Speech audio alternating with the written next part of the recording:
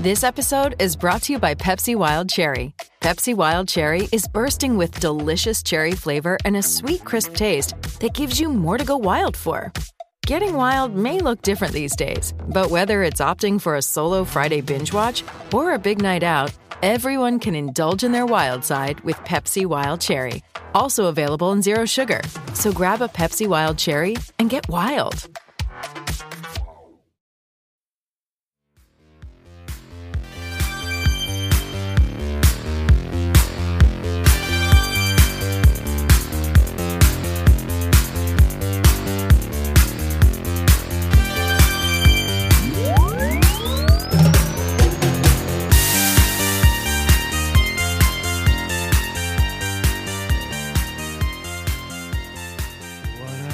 Player Profiler faithful, it's Matty Kiwoom. Welcome to episode 31 of The Game Plan. Please hit that like button and leave a comment, and make sure you're subscribed to the Player Profiler YouTube channel.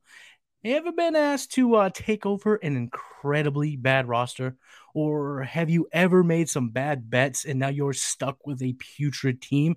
You're going to want to stick around, because today we are going to talk about resurrecting some dead Dynasty rosters. So gang, get out your pen and pad and let's start game planning to save our Dynasty squads. Planners, today I am joined by a colossal guest. He is a titan in the industry, so you better come correct. You can watch him on a number of shows on the Roto Underworld Network, including but not limited to The Mind of Mansion, The Decision Point, Sonic Truth, and even during the season, he hosts the Player Profilers Waiver Wire Show and Top 10 Takeaways, which, in my opinion, is the best Monday morning recap show in the fantasy industry. He is the commander of the Cliche Alert, the director of Dance Parties, the founder and CEO of Player Profiler. I'm talking about the Podfather himself, Matt Kelly. What is up, Matt? Oh! I was like, who's he talking about? Man, he does this show and does the Mind of Mansion, and he also does the top 10 takeaways. I think I know who he's talking about. Yeah, we're talking about the big dog, El Capitan, baby. Thank you for joining, Matt. Yeah, I'm glad I was able to carve out a nice little hour here with you, buddy, on a Sunday. It's cool. Yes, sir. Very excited to talk. And like I said, we are talking about resurrecting dead Dynasty rosters, whether it be your own or an orphan. But before we dive into the first segment, I'd like to surprise the guest with a couple of questions. How long have you been playing fantasy football, and how would you describe your fantasy management style? Let's see. I started playing fantasy football in 2002, so it's been 21 years. Oh, yeah. So you can drink. Your gaming can legally drink. Yeah, my first pick ever was Tony Gonzalez. Okay.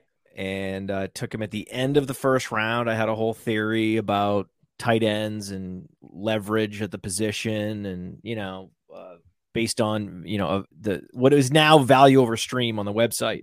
But that was sort of my initial thought about, sort of value over replacement, that Tony Gonzalez was basically Kelsey well before Kelsey. Oh, yeah. Right? Yep. And then after him, it was Antonio Gates. And then after him, it was Jimmy Graham. Then after him, it was Gronk.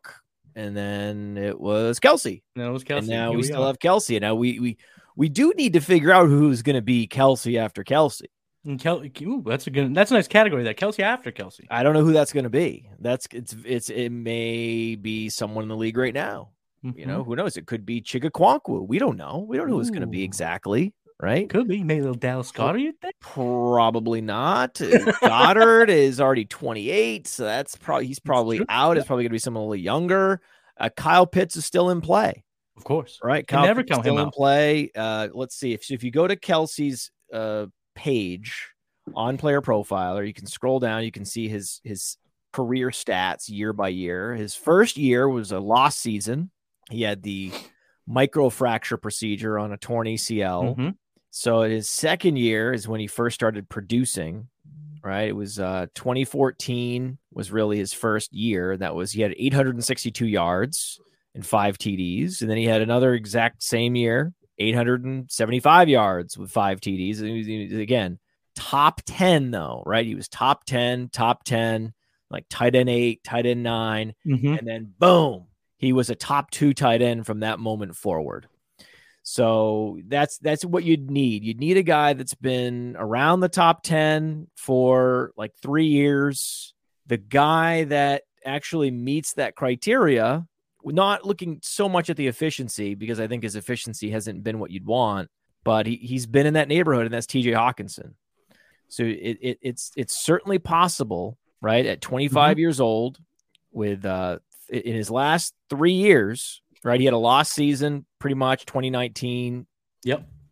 Put up like over 300 yards. Then he was tight end 7, tight end 7, tight end 4, and you can see the climb up to 130 targets. Now he's in an even more target-rich environment for a full season. No Thielen, and they haven't added anyone else in free agency in Minnesota that anyone really cares about anyway.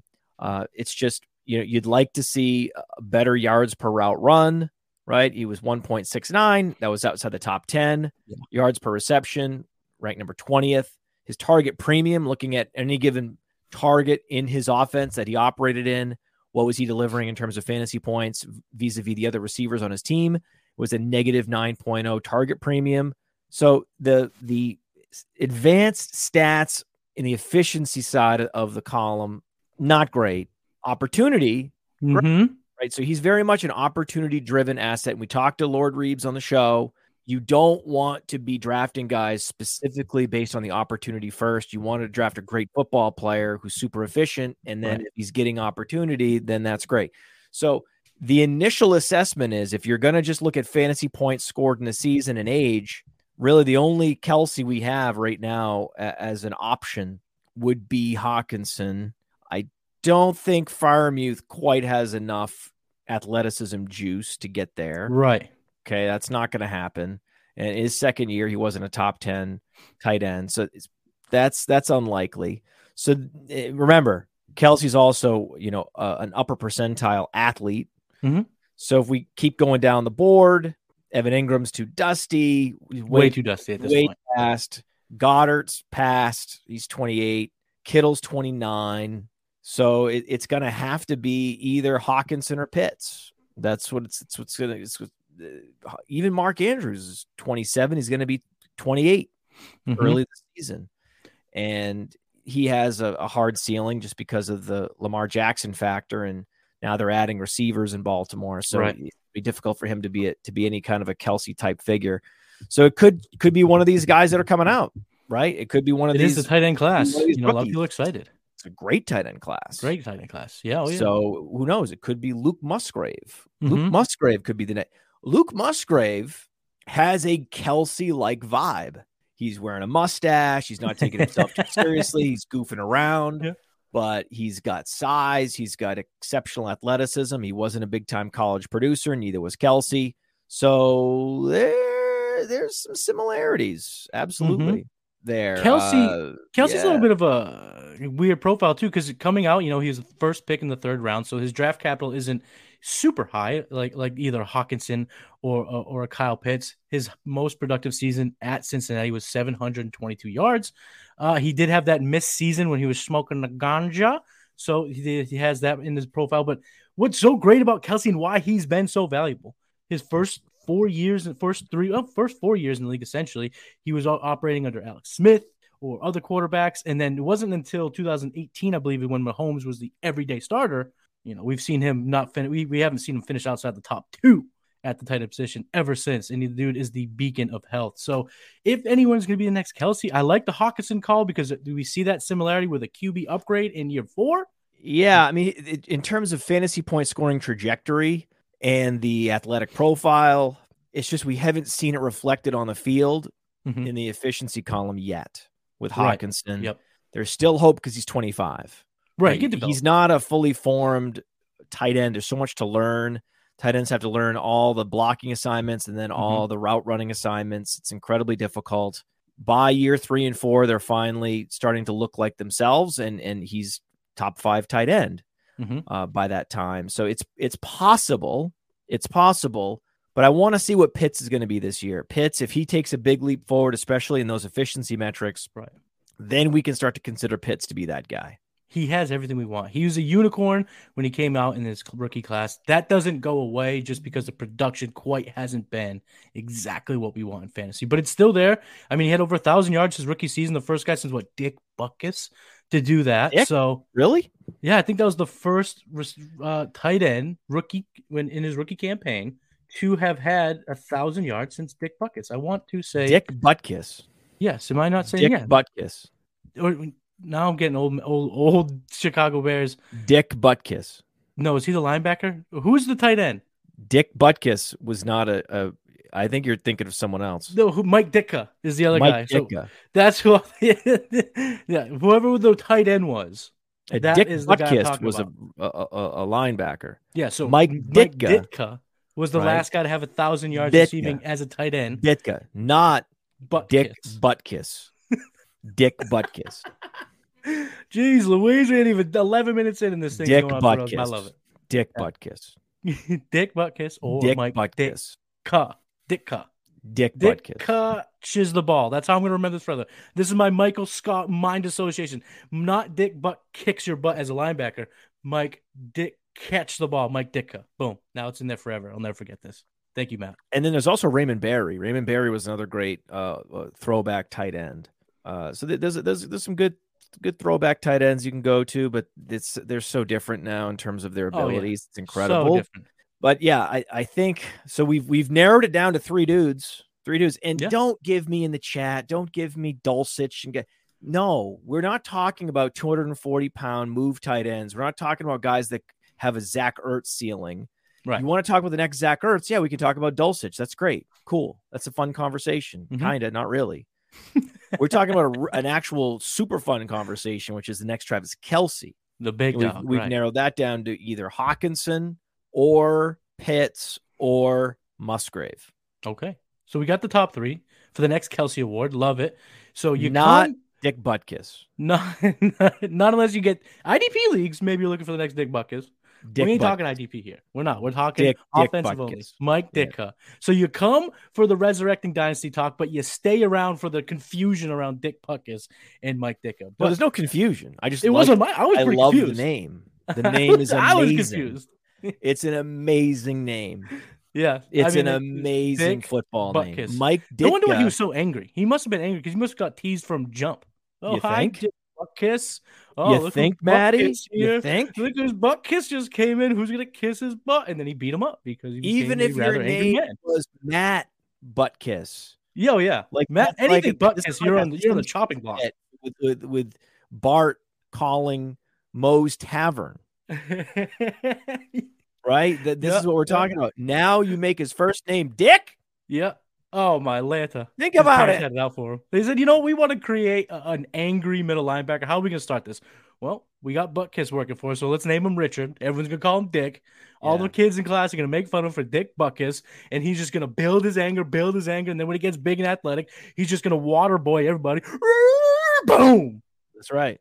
I could say if he didn't end up going into football, he would have insisted on being called Richard. That's for sure. If he was an insurance salesman, he ain't Dick Butkus. He's Richard. It's Richard. Sir Richard Esquire Butkus. It's Richard. But you can tell if he's just like going to be a sports guy, he's just like, man, fuck it. Let's go. Dick. They're not going to make fun of me if I can hit him in the teeth. What are you going to do? Then, too, what are you going to do? You're going to make fun of me? What are you going to do? Dick killed a guy. Yeah, what are you going to do? Dick. It's Butkus, actually. Yeah, I'm going to kick your butt. Yeah. And we're going to go right into resurrecting a dynasty roster. But first, let's hear about the breakout finder. Oh, hey, it's Mr. Breakout Finder coming at you. The Breakout Finder features 3 key tools.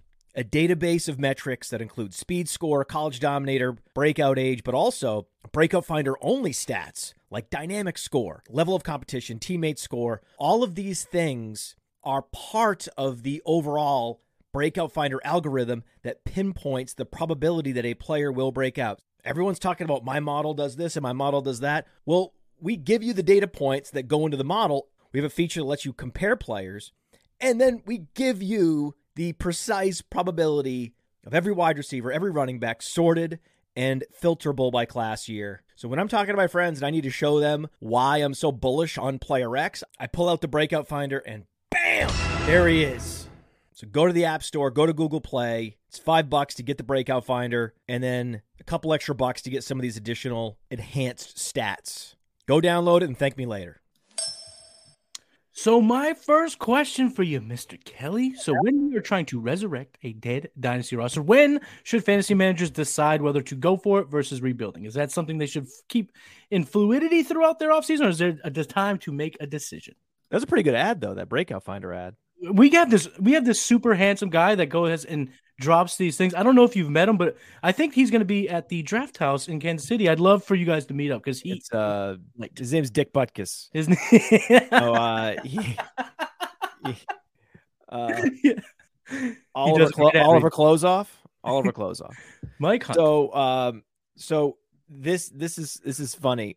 So we're planning like which of these reads to run on these shows, and Cody was having Nate Liss on the Futurecast. Yep, that was a good show. Good episode. So I was like, well, I think I start that Breakout Finder read by saying, hey, it's Mr. Breakout Finder. You should run that read on the Futurecast so Nate can see it. Yep. Right? Because Nate invented the Breakout Finder. Everybody knows this, right? Nate invented the Breakout Finder, eventually got tired of it, gave it to us and said, do with it what you want. I'm too busy to deal with this thing. And we were like, sure, we'll take the breakout finder. It's cool. We'll manage it. We'll maintain it. Yeah. We love it. And so that's what we're doing. And it's going great. And so I just loved that little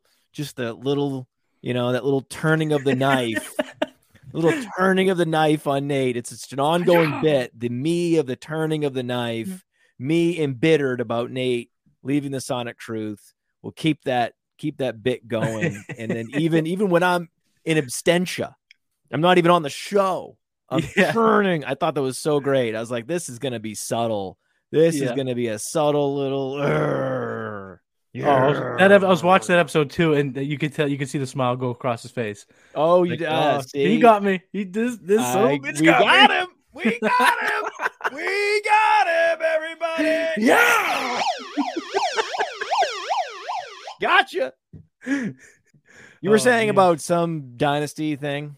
Oh, yeah. Well, my first question, as we are supposed to talk about Resurrecting Dynasty rosters, but I can honestly talk about anything. We're supposed to discuss. We can do whatever we want. This is what the most fun thing is just talking shit. The whole real reason for this whole channel existing and this podcast is me doing whatever I want. That's fair, and that's fun. Really, it is. That's really what it is. So we're going to continue with your resurrection. Well, we were actually the resurrection. So just a quick answer on when guys or fantasy managers should decide whether it's time to go for it or kind of go afloat and rebuild. You got to assess the other rosters in your league. Certainly, that's what you got to do. You got to you also have to be in that mindset, right? That it's time, and you need to go into a startup, circling the year on the calendar. Okay, this is the year I'm going to be competitive. And you can't wait more than 2 years at the most. I only wait 1 year. If I'm going to rebuild or productive struggle, it's like a 1 year deal, right? It's like a 1 year. I'm going to try to get some picks for the next rookie draft.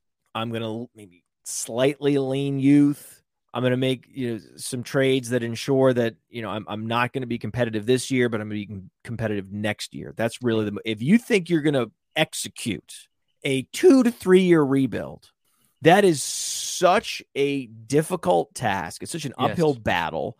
And then what ends up happening ultimately is the league disbands just as your team is finally turned around.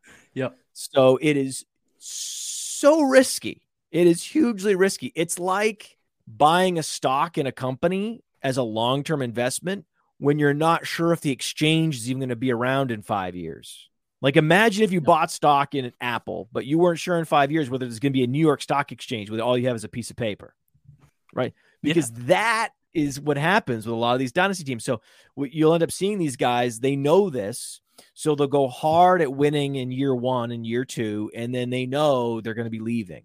They're in it just for 1 or 2 years, and then they're out. Those people need to be found and put on a list somewhere. Right? A banned list. Yep. A banned list. I'm just saying, like, they need to be like a high risk list, There needs to be a Cleaning list, and there needs to be reputational damage to these people that's done. Because it used to be when we were living in communities of 100 people, everyone would know everybody, and you couldn't get away with fraud because you get a reputation very quickly, and then no one would trade with you, and you would starve to death. Right. That's what used to happen in human subsistence societies up until just a few hundred years ago. Mm-hmm. Right. But now we're all connected by the internet, and there's a guy in New Zealand playing against you. You have no idea what his ethics are, if he has any at all. So there needs to be a list of the high frequency abandoners. I like that. High frequency abandoners. Right. And then, so if you're going to invite those people into your league, you know what you're getting into. Those people are going to be in a startup. You know what you're getting into. Right. Maybe HFA you list. Say, hey, you're on this list. You got to buy in for 5 years, motherfucker. You're in, and you ain't going anywhere. You're not even going to deal with your chicanery, because you have people that are trying to execute a productive struggle in good faith against people that are not operating in good faith. They know damn well they're going to be leaving in a year or two. Right. And I just want to say everything out of that year. It's important to say, just for the information for the audience, that I have almost never abandoned a dynasty league. It's like a dynasty credit score. Thank you, Boofy. Thank you, Boofy. This is what we're talking about. There needs to be a dynasty credit score, and I'm going to dynastycreditscore.com. Someone go do that, like Nate did with Breakout Finder, and then abandon it. Yeah, and we just Nate's abandoned an app, and he also again, I have to say this for full transparency for the episode and the audience. I was in one league that was Devi that was run by Ryan McDowell. You can ask Ryan McDowell. I politely asked Ryan McDowell if I could exit the league because it was over my head. Yeah. I said, I can't do this. I'm in this draft and I don't know these guys. And I just feel like this is bad. Right. You're just kind of a waste. This is me. Like, if anyone sees this draft, I'm probably going to be embarrassed because I don't know anything, right? I don't follow these guys closely enough. That doesn't put you on the HFA when they're sophomores. The high-frequency abandoned list. No. So I said, can you find someone to take this team over? I apologize. So I apologize profusely. You can ask Ryan McDowell about this situation. That's the first and last dynasty team I abandoned. And then I was invited to be in the I'm Outrage League, which was a Nate Liss branded league where you could play against Nate Liss. Yeah. And I said, okay. And then I traded my first rounder, executed, the productive struggle, which I like to do. I now have a super team. I have the 101. I have another first rounder. It's start 2 tight ends, and I have Hawkinson and Andrews. It's one of those kinds of teams. It's just one of those times. The running backs just need to fall into place, and then it's completely and utterly on, right? Mm-hmm. Like I did the things you need to do. I went and acquired Rodgers, things to win now. Right. Like I built the nucleus, CeeDee Lamb, these kinds of players, young players, Devontae Smith, and then going to bring in, an Aaron Rodgers, bring in a couple. Little cherry on top. Yeah, little, for Superflex, Aaron Rodgers is still really valuable. Mm-hmm. So, but, you could still get him without necessarily giving up much at quarterback. Yeah, right? You don't have to sell the farm to get Aaron Rodgers. Yeah, you can get Aaron Rodgers in Superflex mm-hmm. without giving up too much. So it was I had everything just dialed, and then I looked up and I just happened to be looking at the league, the mm-hmm. teams in the league, and I was like, well, where's the outraged guy? Why is no one outraged? What happened to the outraged guy? And like, oh no, he left.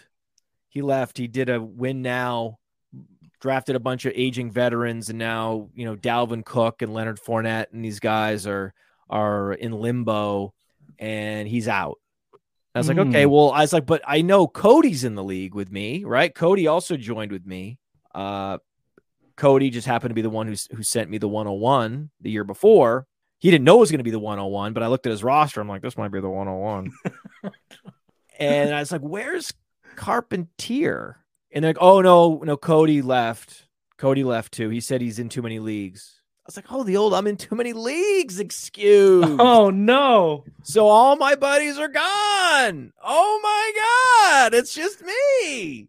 So that's it. I really Cody's team was quite bad.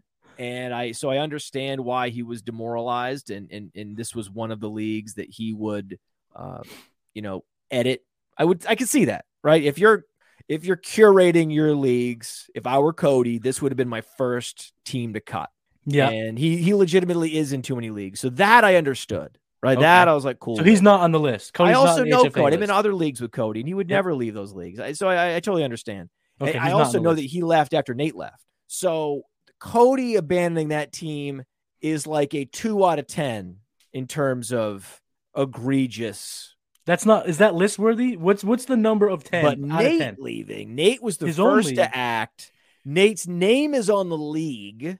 Nate had previously won it, right? And don't forget, this was also the league where the final was Nate against someone who was dying of cancer. Wow. So then Nate beat the guy that was dying of cancer, and it was an amazing story because he was hospitalized and his health was declining. He could no longer keep up with his dynasty teams.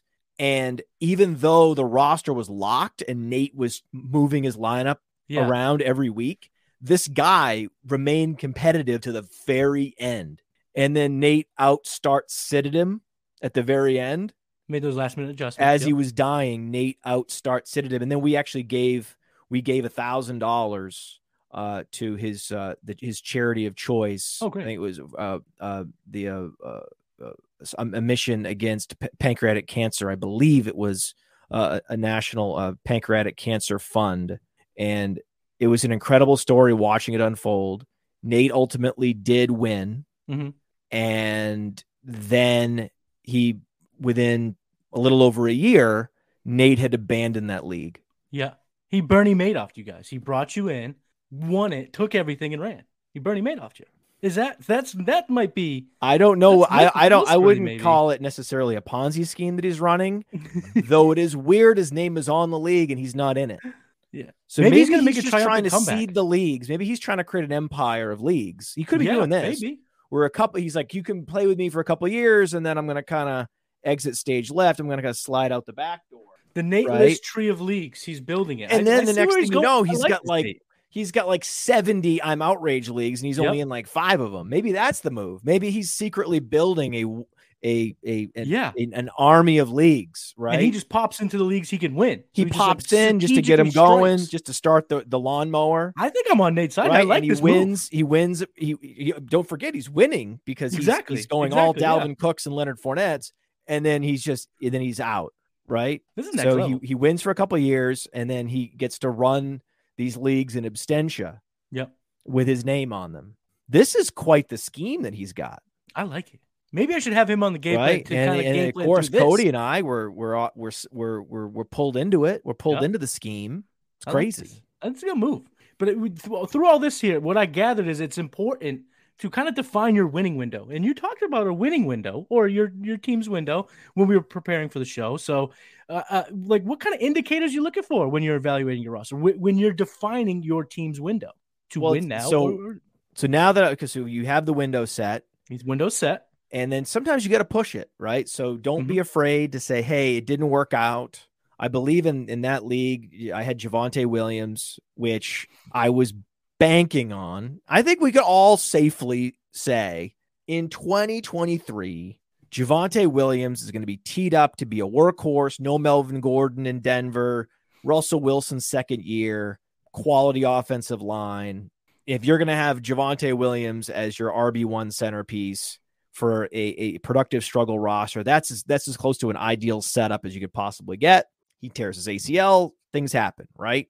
So I could have pivoted last year, and I decided to go for it because it was running back, and I said I could maybe backfill this with some players. I can stream some players. I can get some running backs. If it was a CeeDee Lamb or or even a Hawkinson, I probably would have had to try to pivot and try to not make the playoffs, do whatever I could to not make the playoffs without tanking, Mavericks, of course, if you will. Without tanking. I would never manipulate my lineup to try to lose. I've been in leagues every single year. I'm in leagues where people are manipulating their lineups to try to lose, which is shameful. I would never do that. I always play to win, but when it comes down to it, right? If there's an offer where, yeah, it's going to degrade my team, but I'm going to get picks in particular, then I'm going to do it. Right. Like it's fascinating to go back and look at, say, Saquon Barkley. Saquon Barkley has been devastating for Dynasty in ways that many people don't fully appreciate, in that if you had the 101 and you were a rebuilding team and you felt like that this was a key part of your rebuild, was to get this young running back as your cornerstone with the 101, there were a lot of rebuilding rosters that thought this is it. This is it. Yeah, I'm a year away, but I'm going to get Barkley, and then I'm going to have Barkley in his second year. The Giants are turning it around under Gettleman, and it's going to be on. Gettleman, the big binder man. And guess what happened? If you use the 101 on Barkley, you destroyed your chances of rebuilding on schedule, because what ended up happening was he exceeded expectations. He had an incredible rookie year. Yep, RB3 that year. Right, over 100 targets as a rookie 91 running back, which is hard to do, right? I mean, obviously. Oh, yeah. I mean, it's one of the more obvious statements I've ever said. 100 targets as a rookie running back is pretty hard to do. Pretty good. Good. You think? You think? So he had 91 catches that year. Yeah. I mean, bonkers, 24 fantasy points a game. Right. He hasn't hit 19 fantasy points a game since. So what happened was you actually got a worse draft pick that year. Heading into 2019, you got a worse draft pick because Barkley was so good. Mm-hmm. And then Barkley, underperformed from that point forward, and you didn't have the high draft pick you would have had in 2019. So it crippled you. Mm-hmm. It was the last thing you should have been doing is going Barkley. This is why Bijan Robinson is not a rebuilding pick. Bijan Robinson is a win now pick. Okay. Mm-hmm. If you're rebuilding, 9 times out of 10, you're trading back. You're trying to get more picks. If you don't feel like your window starts this year, drafting Bijan, because that age 21 first season for a player getting drafted in the first round is typically a very productive season. Right. So unless you think you can win this year, you should be trying to get out of the 101. You shouldn't be viewing like, oh, it's a young running back for my young roster. It's part of my rebuild plan. Mm-hmm. No, the cautionary tale of Barkley says don't do that. Do not do that. So you got to go through your league, figure out what teams are the most competitive, and hopefully there's not a team out there that's too much of a super team. And then we're going to be rolling out the injury finder soon, which gives the probabilities of guys missing multiple games. And you need to look at some of the injury risks. Sometimes a team will look like a super team, but then you actually think about it like, wait, they've got McCaffrey and Debo and a bunch of guys we know are probably going to miss games this year. Dalvin Cook and a bunch of, so it's like, okay, yeah, it's a super team, but if one of these guys tears an ACL and the other one like has a hip flexor thing that misses 5 games, right. Yep. Then actually this team's a little more fragile than I thought. Yeah. Super teams need depth for that reason. You got to be a realist about some of these teams in your league and whether or not, if things break wrong for them, that you could then step into the breach and win. Like what? And then is there 2 of those teams? Mm-hmm. Well, if there's just 2 teams, then you're probably in great shape. The problem becomes when it's been so consolidated and there's 4 teams. If there's 4 teams where you add up the lifetime values of these 4 teams next to your own, just put them in a spreadsheet. You can go to the Dynasty rankings on Player Profiler, and you can download the Dynasty rankings and the lifetime values, and you can go ahead and assign lifetime values to all 5 teams. Mm-hmm. The 4 teams you think are the most competitive and your teams. And you see where the differences are. And we're going to be rolling out a feature, if not this year, next year, in our Dynasty Deluxe package, which would allow you to load the teams in your league and see all the lifetime values across the board and compare your team to your league. And that will help you not only see where teams are weak for trade purposes, but also evaluate your team next to the other teams, juxtapose them, and decide whether this year or next year is the year to go for it. If not this year, then you got to go for it next year. Okay? Right. But you got to make the decision now. If there's about 4 teams that you think are a order of magnitude better than your team, then I would continue to rebuild. But if there's 3 or less, your team could exceed expectations, and 2 of those 3 teams could experience injuries or just underperform because it's the NFL. So Exactly. I wouldn't take that for granted. That's why in this I'm outraged league, I did go for it even after Javonte went down because I wanted to take my chances, and I almost did it. I almost made it through and won the whole thing. It was close. If things broke my way a little bit, I could have made it. So, especially if you think there's 2, even if they're really good teams, 2 teams in a league can experience some key injuries. Think about the injuries that have happened to players right now. Last year, there wasn't the volume of devastating injuries that we've had in previous years. If you remember, it actually wasn't that bad. Think about it. Diggs played, Jefferson played a full season, Chase missed a few games, Hill played the whole year. A lot of these guys played the whole year. Barkley played the whole year. Yep. McCaffrey against all odds. Right, all odds. Yep. I mean, he broke that trend. No, we had never seen anything like that. Chubb. I mean, go down the list. There was a bunch of key players that played either all the games or almost every game. ETN, all these players we thought were super fragile coming in, they played like 17 games. Right. So that's less likely. I'm afraid that we were perhaps lulled into a false sense of stability last year with the lack of devastating frontline injuries. Because the year before, remember, we lost Cam Akers in mini camp.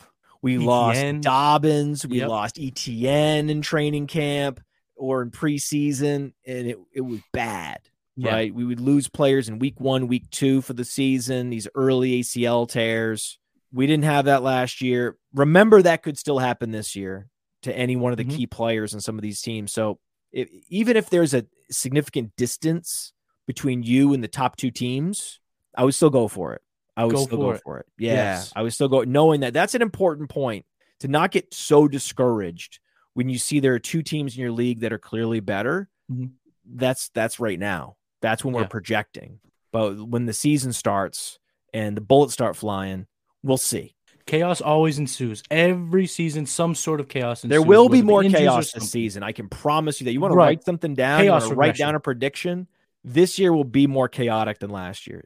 We are calling for a chaos regression. I couldn't agree more. And I also think you're touching on a few points here that are very valuable for the listeners to take on. Is defining this window now makes sense, because then you don't pork yourself in your rookie draft, where if you're looking for 2 years out, Bijan's not that guy. We just highlighted why in the whole Saquon Barkley. You need to win now to get a guy like a Bijan Robinson in your winning window. I'm so excited, right? If I'm a win now team and I traded for the 101, I've been sitting on this pick for years.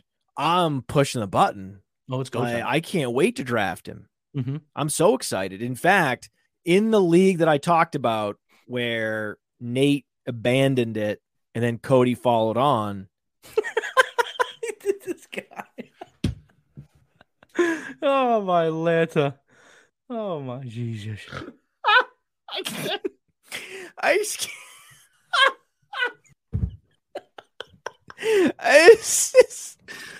It's like, why did you get into fantasy football?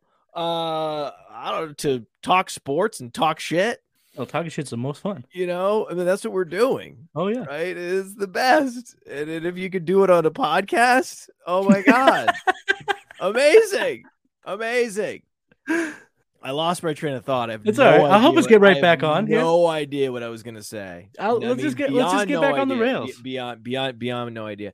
So I went out in this league and I said, I have the 101 and it is super flex and it's a deep super flex league. Stroud is absolutely in play for me. With that 101, yep. Yeah, with the 101. Oh yeah. It's not a lock. It depends on and I was like, especially given my quarterbacks, I was like, Mac Jones, Justin Fields, there's big time fragility with those types of Garoppolo. I mean, it is not a strong quarterback group. And I was like, I probably should just go Stroud here. And I was like, but I can't. Structurally, this whole team has been built around me getting an early running back to finish off the roster build. There's no way around it. I have to go running back.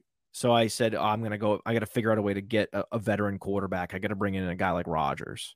So I got Rodgers to give me the ability to draft Bijan. If I Right. It didn't gives you the have confidence that you Rodgers, can go that route. if I didn't have Rodgers, going Bijan would be inexcusable, Mhm. given how weak I was at quarterback. You're setting yourself up, for a super fragile quarterback roster. And essentially what happens in that is you're going for it this year. If it doesn't work out and the Patriots turn to Zappy, Justin Fields continues to take a record number of sacks and struggles, even though they've upgraded the wide receiver position. I don't think he will. I think he is going to be unlocked as a passer this year. Yeah. I think he will grow and develop. He's never going to be super aware in the pocket, but at least maybe improve that enough where it's going to be, it's going to be a quarterback they can feel comfortable building around. Almost like that's the similarity with Justin Fields and Daniel Jones. Like if you think that Chicago is going to move on from Fields is an order of magnitude better than Daniel Jones. Absolutely. Yep. And the Giants were like, yeah, Daniel Jones has all these flaws that Justin Fields has with pocket awareness and sacks and all these problems, but he's less than Fields across the board. Doesn't have the same arm, doesn't have the same legs. Like he's just a weaker version of Fields across the board. And they were like, we're committing to him. We're committed. Right. We're in on Jones. So the idea that the Bears wouldn't beat on Fields maybe is a stretch. For sure. They just had the one-on-one and fragility there. Yeah. It's not like he's a Trevor Lawrence level young quarterback. He's not. So to be a realist, though I feel this way about Fields, if you look at a roster and you see Mac Jones and Fields and Garoppolo, you can't look yourself in the mirror and be realistic and say, yeah, I'm going to YOLO and just go running Bijan, back here and I'll figure it out. I'll stream a quarterback. Yeah, even though it's a super flex, super competitive, deep dynasty league. Yeah, I'll stream a quarterback. I'll get it figured out. Like you see this Pollyanna thinking all the time where really what you should be doing if you can't trade that pick is quarterback. It feels like you're not getting the shiniest possible toy in the toy bin, but you're doing what's in the best interest of your fantasy team in the long run. And that's probably what you should be doing, unless you think you're ready to. If you think that if you're cool with abandoning a league, right? If you're on that list later, right? If you have a bad dynasty credit score, and you're like, hell with it, I don't care. I already have a bad dynasty credit score. I'm on the list. I'm gonna go Bijan, and if these fragile quarterbacks fall apart, I'm out of the league. I can just bounce. Bounce. We don't. If you're on the list, that's the move to make. I built this team to win it this year. If it doesn't happen this year, I'm out. If that's your disposition, then go Bijan. Fine. I am not ever thinking in that way. I'm always thinking about the next 5 years. I'm going to be in this league for the long run. So yes, would getting Bijan help me be more competitive this year? Sure. Is it in the best interest of this team in the long run? No. I don't know if you've used this term before. It's a nuanced conversation. We're gonna coin it here in the game plan. A fortification trade. The Aaron Rodgers was a fortification trade where you were able to lock in this roster and give you that flexibility at the 101. So if you're sitting there, like you said, it would have been fantasy malpractice to just blindly go Bijan without that third quarterback to kind of feel confident that you could turn to if need be. That's right. I like that. By the way, I also have one of my running backs in that league because they use like, oh, how could you be competitive with Javonte? Well, one of my running backs is actually Alexander Madison, and I have Alexander Madison on the block, right? Yeah, getting rid of him. Of course. Of course. I mean, it's like, oh, I have so much respect for Rich Rebar, right? Oh, he's the best, right? He wins very competitive dynasty leagues. And he's telling you that to let opportunity wag the dog is a tremendous mistake, especially in dynasty. And this isn't even a surefire opportunity. This is maybe an opportunity if there's an opportunity that there's an opportunity, right? Yes. It's like I know what you're saying. Dalvin Cook exits and they don't draft Bijan in the first round, or they draft Roshan on day 2. Right. Like, if, and then Alexander Madison is a workhorse in a potentially top 5 scoring offense in the league. Well, also if he definitively takes the lion's share of the touches away from Ty Chandler, who's going into his second year, and is essentially what would be a Tevin Coleman to Devontae Freeman like split, where he's going to get still 40% of the opportunities to Madison's 60%. If all of this works out, Madison still will not be a full workhorse because he hasn't shown that level of efficiency. All he's done is get you the bare minimum with a huge workload, one game a year, where he was the chalk in DFS. He's the chalk in DFS one game a year, and he's going to give you the 25 fantasy points because he's going to get 6 dump off passes, score 2 touchdowns on 90 rushing yards and 3.8 yards per carry. That is not a guy that you would then trade for, an asset who actually is electric, who is one of the best in the league in terms of yards created per touch and all these advanced efficiency metrics we have on playerprofiler.com. That is doing it wrong. And so if you see in the trade finder on Player Profiler, in the Dynasty Deluxe, we have the trade finder where you can look up trades. And if you see that Alexander Madison is being traded straight up for DeAndre Swift, something absurd, then you should be putting him on the block immediately. Right. Use that market indicator of what you could go out and pull up a trade for sure. I love the trade finder. I think it's a great tool, but yeah, that's a good point. You see something out there where someone's getting kooky. Maybe one of your league mates doesn't get that crazy, but hey, if you can get 85% of that type of move, this is your exit ramp off an Alexander Madison, a guy who, like you said, you have to make sure if you're not playing best ball, you're playing in a lineup league. You got to make sure he is in that lineup that week, that chalk week that you talked about. And if you're good that week, you don't need his coverage. Then you don't got a guy. You don't really have an asset there. So I like the idea of moving a guy at his peak value, especially now with news swirling that Dalvin's not going to be on the Vikings this year. Alexander Madison's cap hit in 2023 is $2.4 million. $2.4 million. I mean, he signed for something like $6.3 million guaranteed for 2 years. For 2 years, yep. That is the going rate for a running back in his prime going into his second contract that hasn't done a goddamn thing. That basically has institutional knowledge with the Vikings. So he's worth more to the Vikings than he is anywhere else because he knows the system, right? And he's been good, not great. He's been a worthy cardboard cutout of Dalvin Cook whenever they've needed him. Yep. That's worth something Discount like $3 Dalvin. million a year. For sure. Yeah. And that's exactly what he got. He put his toe into the marketplace, got nothing more than that, and just signed back with Minnesota. And you're gonna delude yourself into thinking that, oh, this guy's teed up to be a workhorse. They're not gonna draft anybody that's gonna threaten him. Ty Chandler can't threaten him, and Dalvin Cook's definitely gone because I heard rumors that he was gone. So let's go ahead and just get it all over with and run his price right up to DeAndre Swift. Ooh, that's a great trade. Yeah, great trade. I would absolutely take that Dalvin, the DeAndre Swift trade. So we're talking about this guy has jumped the shark, man. Oh yeah, big time. I want to get in that league, but then I'll probably stack my team and then leave it right away and then get on the HFA list, so I'm not going to do that. I'm just not going to do that. But we need it for any Alexander Madison believer. They need to make sure that they dodge all the running back bullets in this year's draft, and there are a lot of them. But if you're a fantasy team builder, right, and you're looking at a shitty roster or you're taking on a shitty roster, what are some ways that you can judge whether a rookie class is kind of good or not? Because we need to know now, right? We've established the window. We've established when we're going to open the window, when we're going to push the pace. So now we need to know, is a rookie class good or not? And what should people do to kind of figure that out? How can they get judge that? Oh, I don't know. Do we have a rookie guide?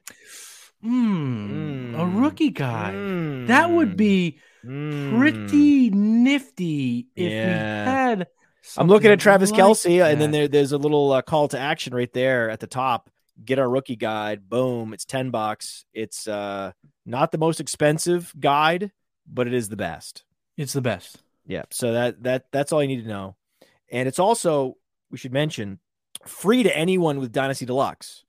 So you can get the rookie guide in our NFL draft section for $10, or you can go to Dynasty Deluxe and there's another tab there where it's there for free. So if you have our Dynasty package, you get the rookie guide by default. So you're welcome. Get on that. That's how you can judge whether a rookie class is good or not. Cody and others putting in the work to make sure you know what you got. And the rookie guide's there for $10 if you're not a member of the all-in package. But if you want to use a promo code Maddie, get yourself a little discount on that promo code package, which will include a free draft guide. So yes, plain and simple. You want to know whether a rookie class is good or not, turn to those who can give you the guidance, and our rookie guide can certainly do that. We talked Superflex, kind of where we should go. You gave a personal example, which I think is great. We learned a new term, which is how you fortify your team with a trade, so that it gives you flexibility in other avenues. But so in Superflex, quarterbacks are gold. We all know that. Dead rosters typically have subpar to downright shitty quarterbacks. So in your opinion, what are some ways to save these Superflex rosters with bad quarterbacks? And when should managers really focus on drafting the signal callers? Every single year, or is there a specific year? Well, stay away from Malik Willis. How about that? Yeah. Woof. So, those quarterbacks from last year's class are traps. Now we hear Sam Howell's going to be the starter in Washington. They're going to commit to him. Oh, man. If you have Sam Howell, you immediately need to try to package Sam Howell to move up and get a better quarterback. Mm-hmm. Okay. So the best quarterback for Superflex for the last 5 years, the guy that I have the most exposure to, he's the guy in any money league, especially a big money league, where I'm not just, doing it for fun or doing it to kind of spread around. I'm in so many patron leagues. I can't have the same quarterbacks in every patron league, but Dak Prescott and Kirk Cousins, right? If I want the best value elite quarterback, guy with 500 rushing yards and 5+ rushing touchdowns in his range of outcomes, as well as being one of the most prolific passers in the league, that's Dak Prescott. If I want just to lock in 18 fantasy points a game at quarterback in a Superflex league, which is incredibly valuable, then I want Kirk Cousins. Okay. So Prescott and Cousins are the guys that I'm most exposed to.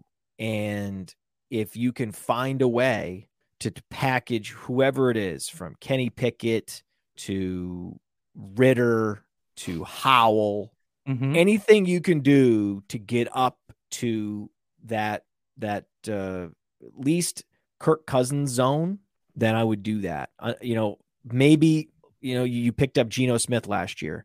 Anybody that's going to be a starter, you want to try to soak those guys up and then see if you can flip them.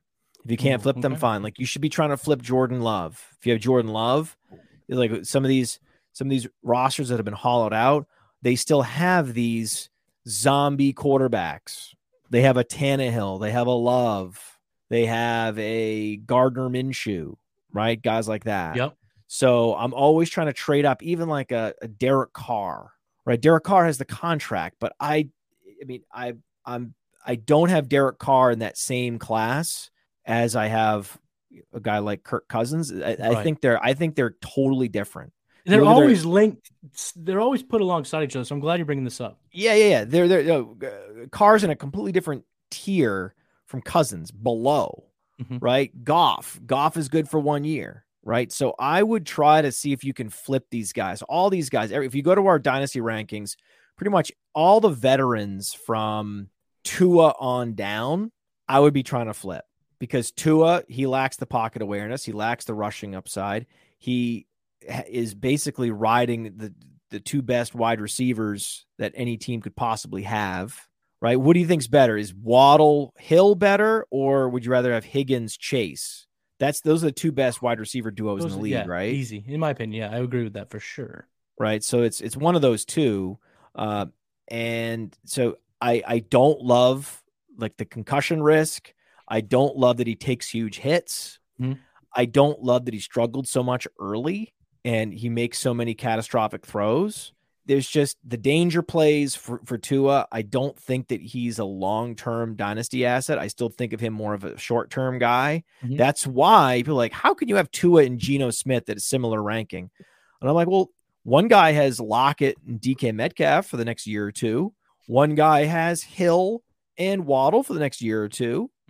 Wait, they put up the exact same fantasy points per game last year. Yep. What am I missing? What are you talking about? It's just people getting ageist. Tua's going to play. Oh, you think Tua's going to play 10 years? Really? Okay. At that level? Sure. Yeah. Right. Tell me another one. Okay. No. No way, Yeah. man. So I would try to be trading up for Russell Wilson, Kirk Cousins, Dak Prescott.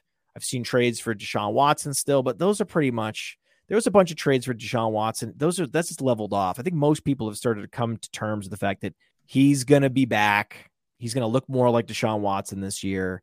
You're not going to be able to get much value on him. That's sort of a waste of time to try to lowball offer for Deshaun Watson. That's not going to happen. CJ Stroud would be the guy I would draft. So I would, if I had an early pick and I knew that Bijan would go 101 and I thought that maybe my league mates would be going somewhere else, Jackson Smith and Jigba or Bryce Young or Anthony Richardson, I would try to trade down a couple picks. If I were the 101, I would trade out of there and try to trade at the 104 and hope to get Stroud at the 104. If you don't get Stroud, then you can get Richardson, right? And chase that rainbow. I'm also fine doing that. And then if I can't get those guys, we've seen the betting markets really shift. I think now it's probably Bryce Young going to Carolina. Seems that way, yeah. Bryce Young is the 101. Superflex drafters are not going to let him get out of the first three picks. And that necessarily means that one of Richardson or Stroud will make it to the 104. And then it's a coin flip whether or not the person at the 104 takes Smith and Jigba. There's also the possibility if Will Levis goes to Indianapolis that he gets hyped up for sure, and that either Richardson or Stroud makes it to the 105, 106.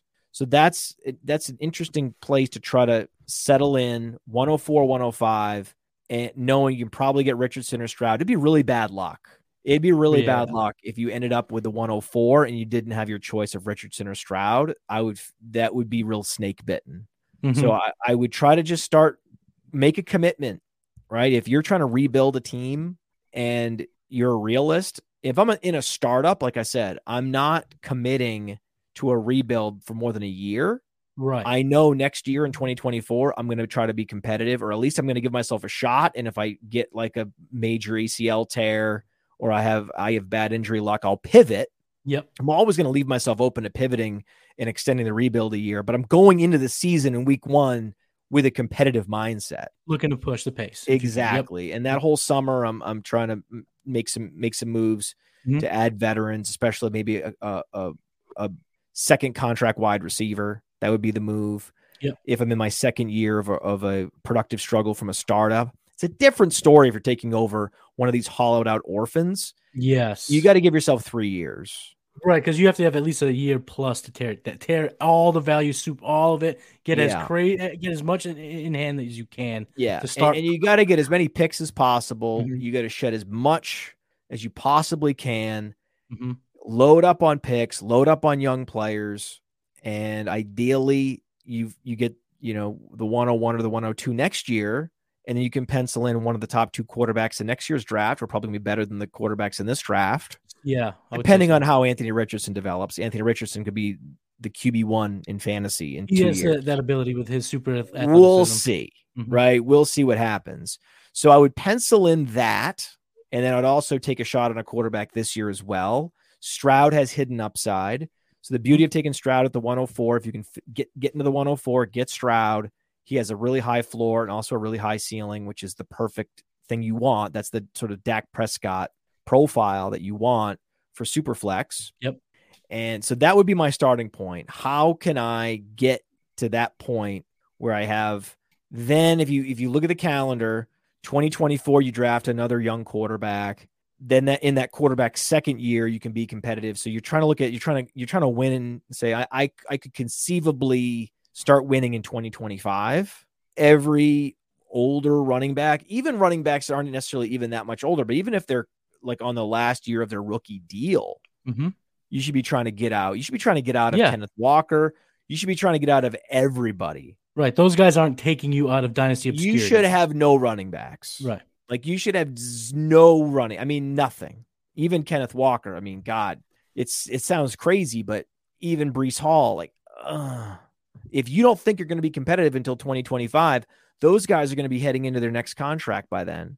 And we don't know what's going to happen. Yeah, they'd have to be an outlier of health to then survive in that next step. Yeah, and then I wouldn't even draft any running backs in this class either. I would circle Hendon Hooker in the second round. Okay. I would try to get early second round pick on Hendon Hooker. Hendon Hooker is like the number one guy to target if you're in a rebuild mode because he was super efficient, right? He had multiple 600-yard rushing games. Yes. Rushing seasons, not 600-yard rushing games. Got to make that distinction. Excellent correction. Thank you for that correction. Yes, he was a system quarterback. Yeah. But I don't hear anyone like diminishing Jalen Hyatt for that system as much, right? So, okay. Then Patrick Mahomes was a system quarterback. Deshaun Watson was a system quarterback. That was the reason why Trubisky went 8 picks in front of those guys. Right. Because he played in a pro-style offense at UNC. They played in a pop gun. Big 12 offense. Yeah, exactly. So they're like, oh, well, this is the pistol spread, and it just doesn't count. Yeah. Right? It's like, oh, well, actually, these guys are just awesome. They can chuck it 100,000 yards. Like, they can get it done. And yes, there's going to be a Mariota that comes along that checks all the boxes but isn't just properly wired to, be anything more than a pure game manager in the NFL. And so that's certainly possible. But yeah, Hendon Hooker looks like Mariota. But the problem is when Mariota was drafted, you had to use the 102 in Superflex to get him. Yes. Yeah, exactly. Yep. Right now you can use the 202 to get basically a Mariota type profile. And if he's not the super careful game manager, if he is a little more daring than Mariota, then you probably have a winning player on your hands. And he's not going to hurt you this year. He's not going to play much this year coming off the injury. And as a second round pick, most likely, he's just not going to get the opportunity anyway. So you can not be worried about it affecting your draft pick next year. You can give him a year to percolate. Oh, I like that word. And Good word. If the team drafted him in the early second round, they're probably going to be committed to him for at least a year or two. Right. They have some like Washington is with Sam Howell. Sure. Sam Howell's a 5th round pick. Right. Good point. No, it's a great So point. the Hendon Hooker is a must draft. It's Hendon almost Hooker, like I would, if I were in this situation, I would reverse engineer my entire rookie draft to make sure I get Hooker. And if he gets late round 1 draft capital or round 2 draft capital, theoretically he's going to a team that's going to have weapons. He's not going to the team, the 102, the team that just sucked to have that draft pick. He's going to go to, let's just say, a Tampa Bay Buccaneers who have a Mike Evans and a Chris Godwin, and a system quarterback could go there, and that system could get a whole lot of fantasy points for your squad. So I definitely think the Hendon Hooker call is on point. One last question before I get you out of here, Matt. Do you have like a golden rule of thumb when taking over an orphan roster?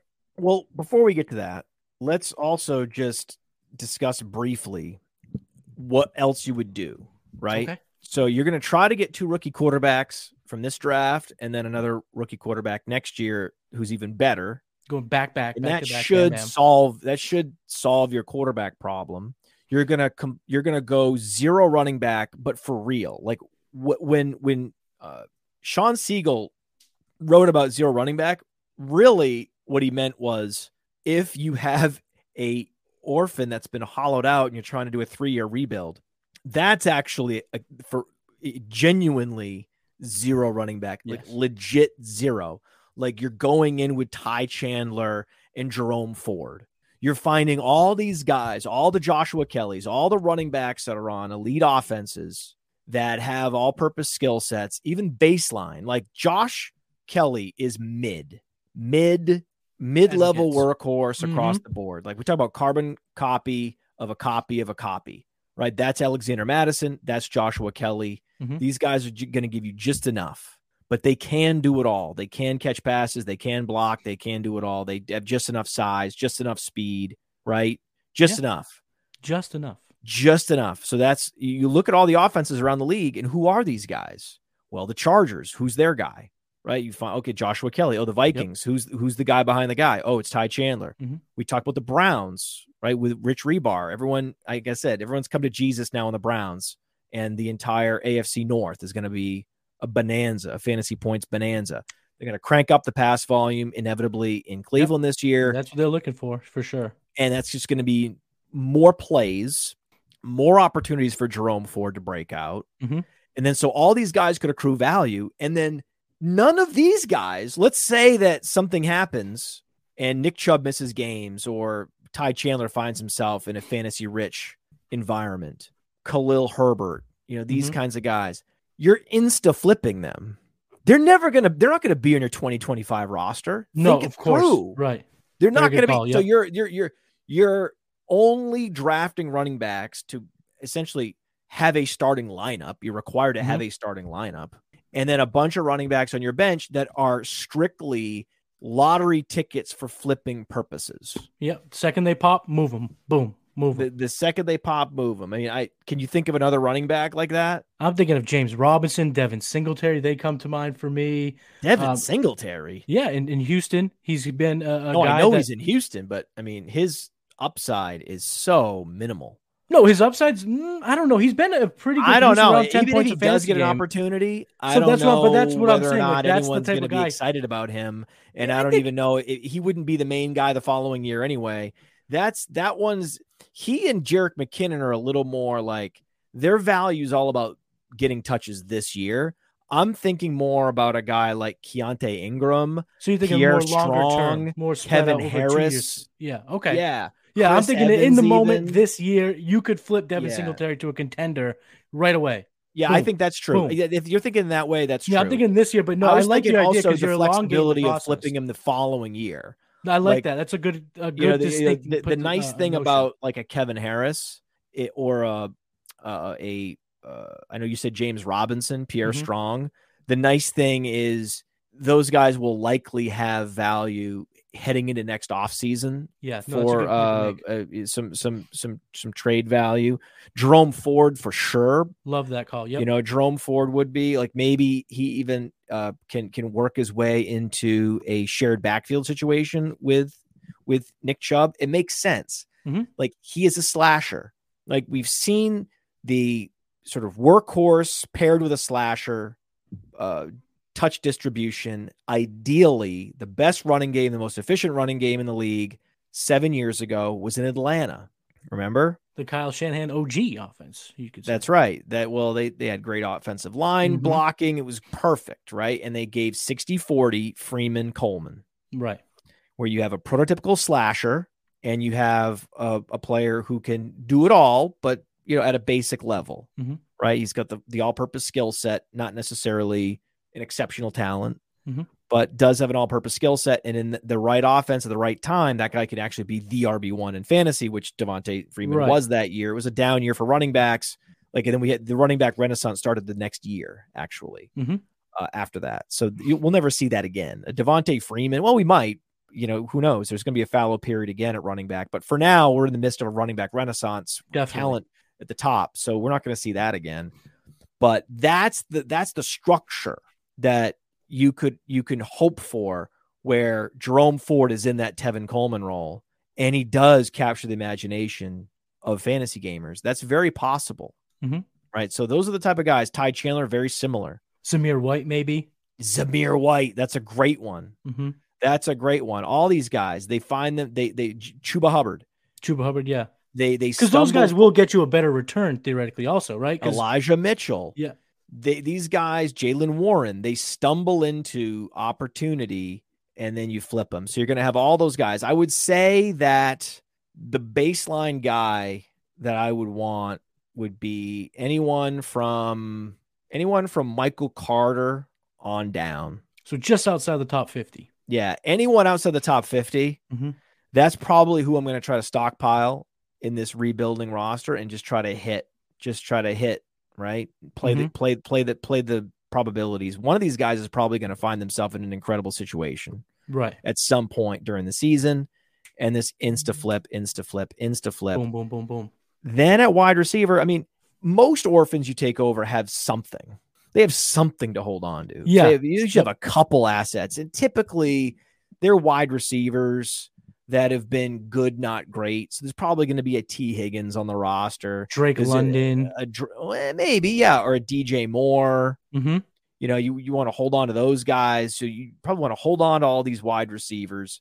It's possible, though, that if you have a wide receiver that's in a very fluctuating situation and he isn't necessarily put together more than a partial season, like where there's some fragility there, like a Christian Watson, I'd be more likely to trade those guys. I would be happy to trade those guys for picks, knowing that that he had a great run, and especially if it was based around touchdowns. Of course, right. Mm-hmm. I would like to move that guy, right? I would like to move that guy somehow and maybe get up to a DK Metcalf, maybe get up to a Chris Olave. If you could somehow figure out a way to move a Christian Watson and even someone that's a little more of a projection and try to get up to get, because you don't care about depth, right? You don't care about wide receiver rebuild, depth. Yeah. So target a team that's competitive, find the team that's trying to be competitive that may be lacking wide receiver depth. See if you can get up to an Olave. Get in the top 10. Yeah, see if you can get up into the top 10.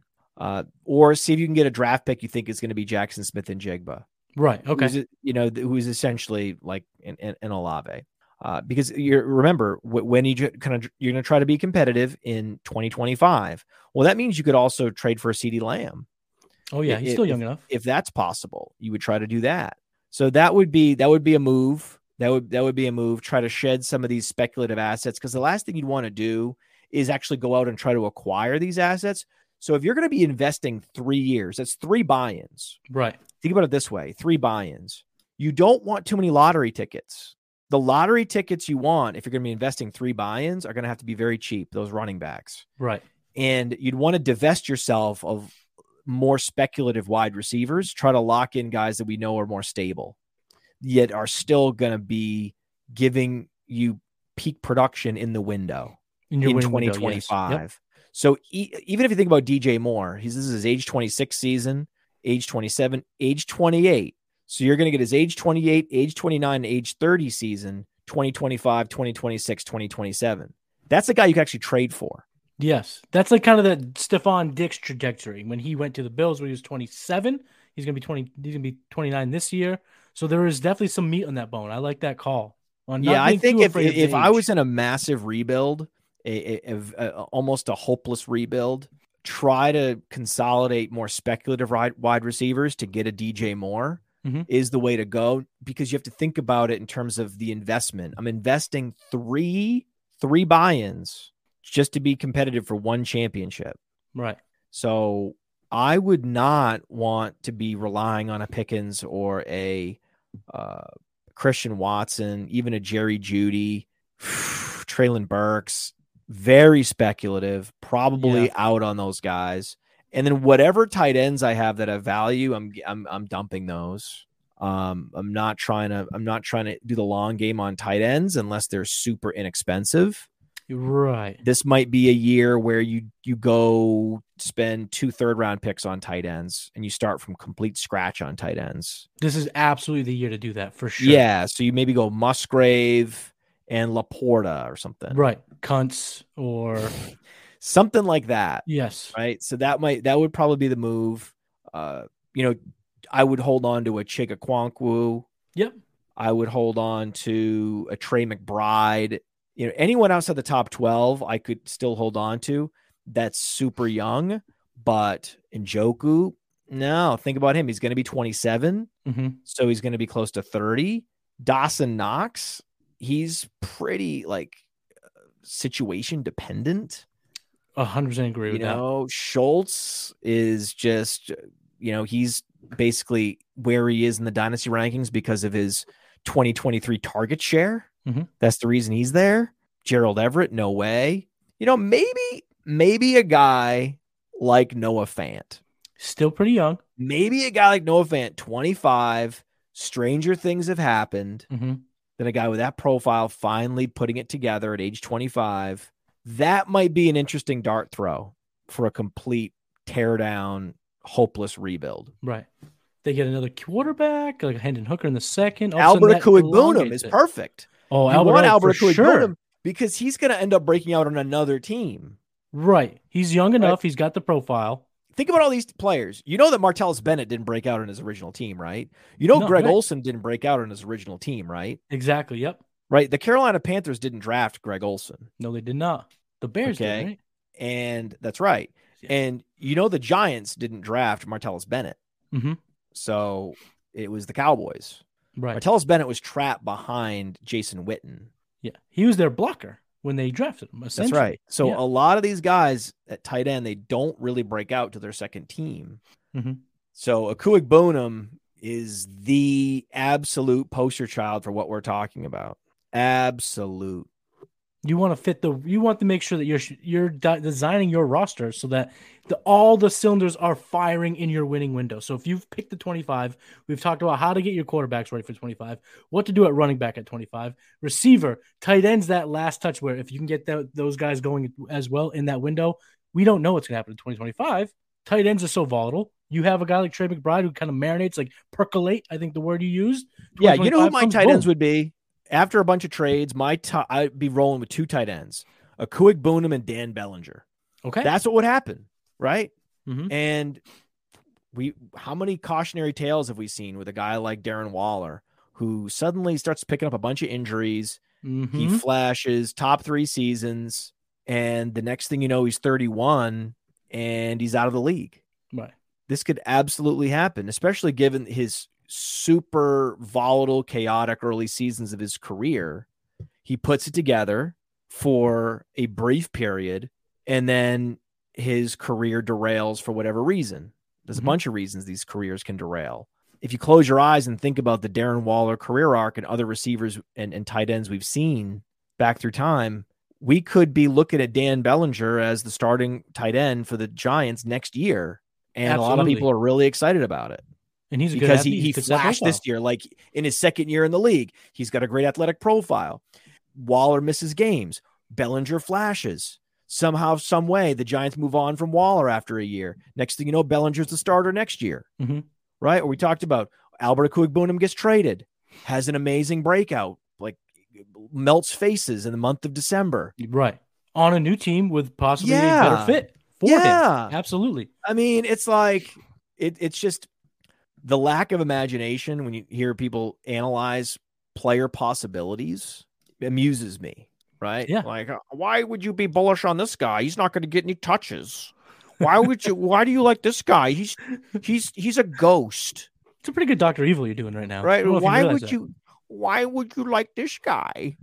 Right. I mean, it's like, why not like this guy? You really think NFL teams always make the right roster decisions? Right. I mean, we saw that in Denver. We talk about Albert O. The second Hackett was hightailed, the interim head coach the first week of practice was like, this Albert O guy is pretty good at football. You know that? I mean, what? We see this in all sports. Yeah. Oh, yeah. Right? It comes out later. Oh, the U.S. men's national soccer team. Oh, the coach was feuding with Gio Reyna. Mm-hmm. And like his parents were involved, and it was a total mess. Yeah. And that's why he wasn't starting. Like, okay. Yeah, that's what these coaches do. They're these all-powerful egomaniacs, and they make some crazy fucking decisions. Yes, and they do some egomaniacal things. They have their own. And it's not always the player's fault that they don't get the opportunity they deserve. Mm-hmm. Absolutely, I couldn't agree more. So, Matt, are you ready to tell everyone your golden rule for taking over an orphan roster, and then we'll send everyone on their merry way on this beautiful Sunday afternoon here in New England? The golden rule for taking over an orphan roster is: know when you want to be competitive and set yourself up to allow great players to emerge on whatever schedule they're going to be on. Right. That's a wacky, hacky golden rule, but you want to accumulate as much young asymmetrical upside as possible, while at the same time, asymmetrical upside at value as possible. Right.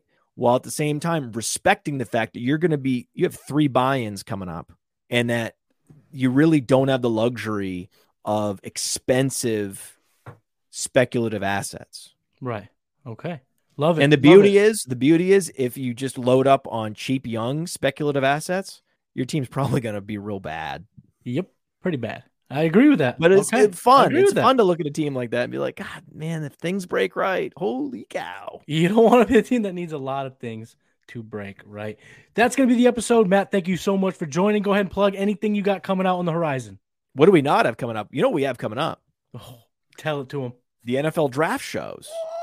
We're gonna be live in Kansas City. Kansas City. Yes. This barbecue sauce is made in New York City. You don't remember that, do you?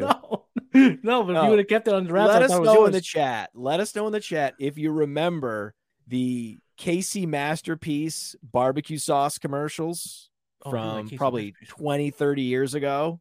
Like they would pull out like the number one barbecue sauce in the grocery store, right? And this guy was like, "Oh, Kansas City Masterpiece barbecue sauce is the best barbecue sauce." Right. Yeah. And then it's much better than this barbecue sauce. And he's like, "Oh, I like this barbecue sauce." And the guy grabs the bottle, looks at it, he goes, "This is made in New York City." New York City. And then I'm like, wait a second. Wait, what? Nobody makes barbecue sauce in New York City. You know how expensive it is to make anything in New York City? Like the only things they make in New York City is like ad copy and like financial assets. Yes, yeah, exactly. Right? Exactly. Like mortgage-backed securities and everything that The Big Short was about, the movie. Yeah, exactly. Mortgage-backed. I think the only thing they make in New York City is like mortgage-backed securities and advertising magazine copy.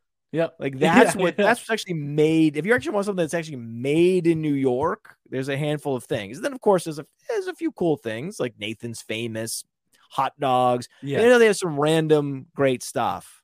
Haagen-Dazs, maybe. I don't know. That's New York? I think so, actually. Okay, we'll look at it. So I think there's a few things, right? There's a few cool things. And then you have in terms of their industries, right? Yeah. Banking and advertising. Sure. There's no way. Like, I don't believe it. Like, I don't even believe that commercial doesn't even like ring true. That the barbecue sauce would be made. Where in New York are they making barbecue sauce? Really? Hey, show me the factory. Yeah. New York you haven't been City? You haven't been to the big barbecue sauce factory in Manhattan? I know this. Yes, that's the thing, right? You're like, oh yeah. So right out of Grand Central, you take a left, you go past the barbecue sauce factory. What? Yeah. What? If you hit the honey mustard factory, you've gone too far. Yes, exactly. Yeah. So there's the Waldorf, and then next to the Waldorf, you got to go past the barbecue sauce factory. Like, no. I heard that the residents, you know where the sriracha is made in California? There's a factory where they make sriracha, and a lot of the residents banded together and they filed an ordinance sort of dispute. Yeah. Because of the smell. Oh, I can really? Because there's something about how they make sriiracha in the factory that the smell is really bad for whatever reason. It's just, how the process works. It's fermenting and whatever. Yeah. Right. So anyway, we're going to Kansas City. We're going to be eating genuine, real deal Kansas City barbecue. We've got 5 media passes for the NFL draft. We're going to have guys like Anna Ninduri, myself, so many others. You're going. Oh yeah. We're going to be there, live coverage every round, every minute. Jack Kavanaugh is going to be there. He's going to have his Adam Schefter newsroom set up. So we're going to be able to throw it to people, on the ground at the draft, breaking news with Jack. So we're going to step it up. Like every year, the goal is to elevate the production value. So we will be there live on YouTube. Tune in, mark your calendars. It's going to be great. Oh, cannot wait for that. And I thanks again for joining the show. That's episode 31. Listeners, I will be back next week. So I'll see you later. Peace.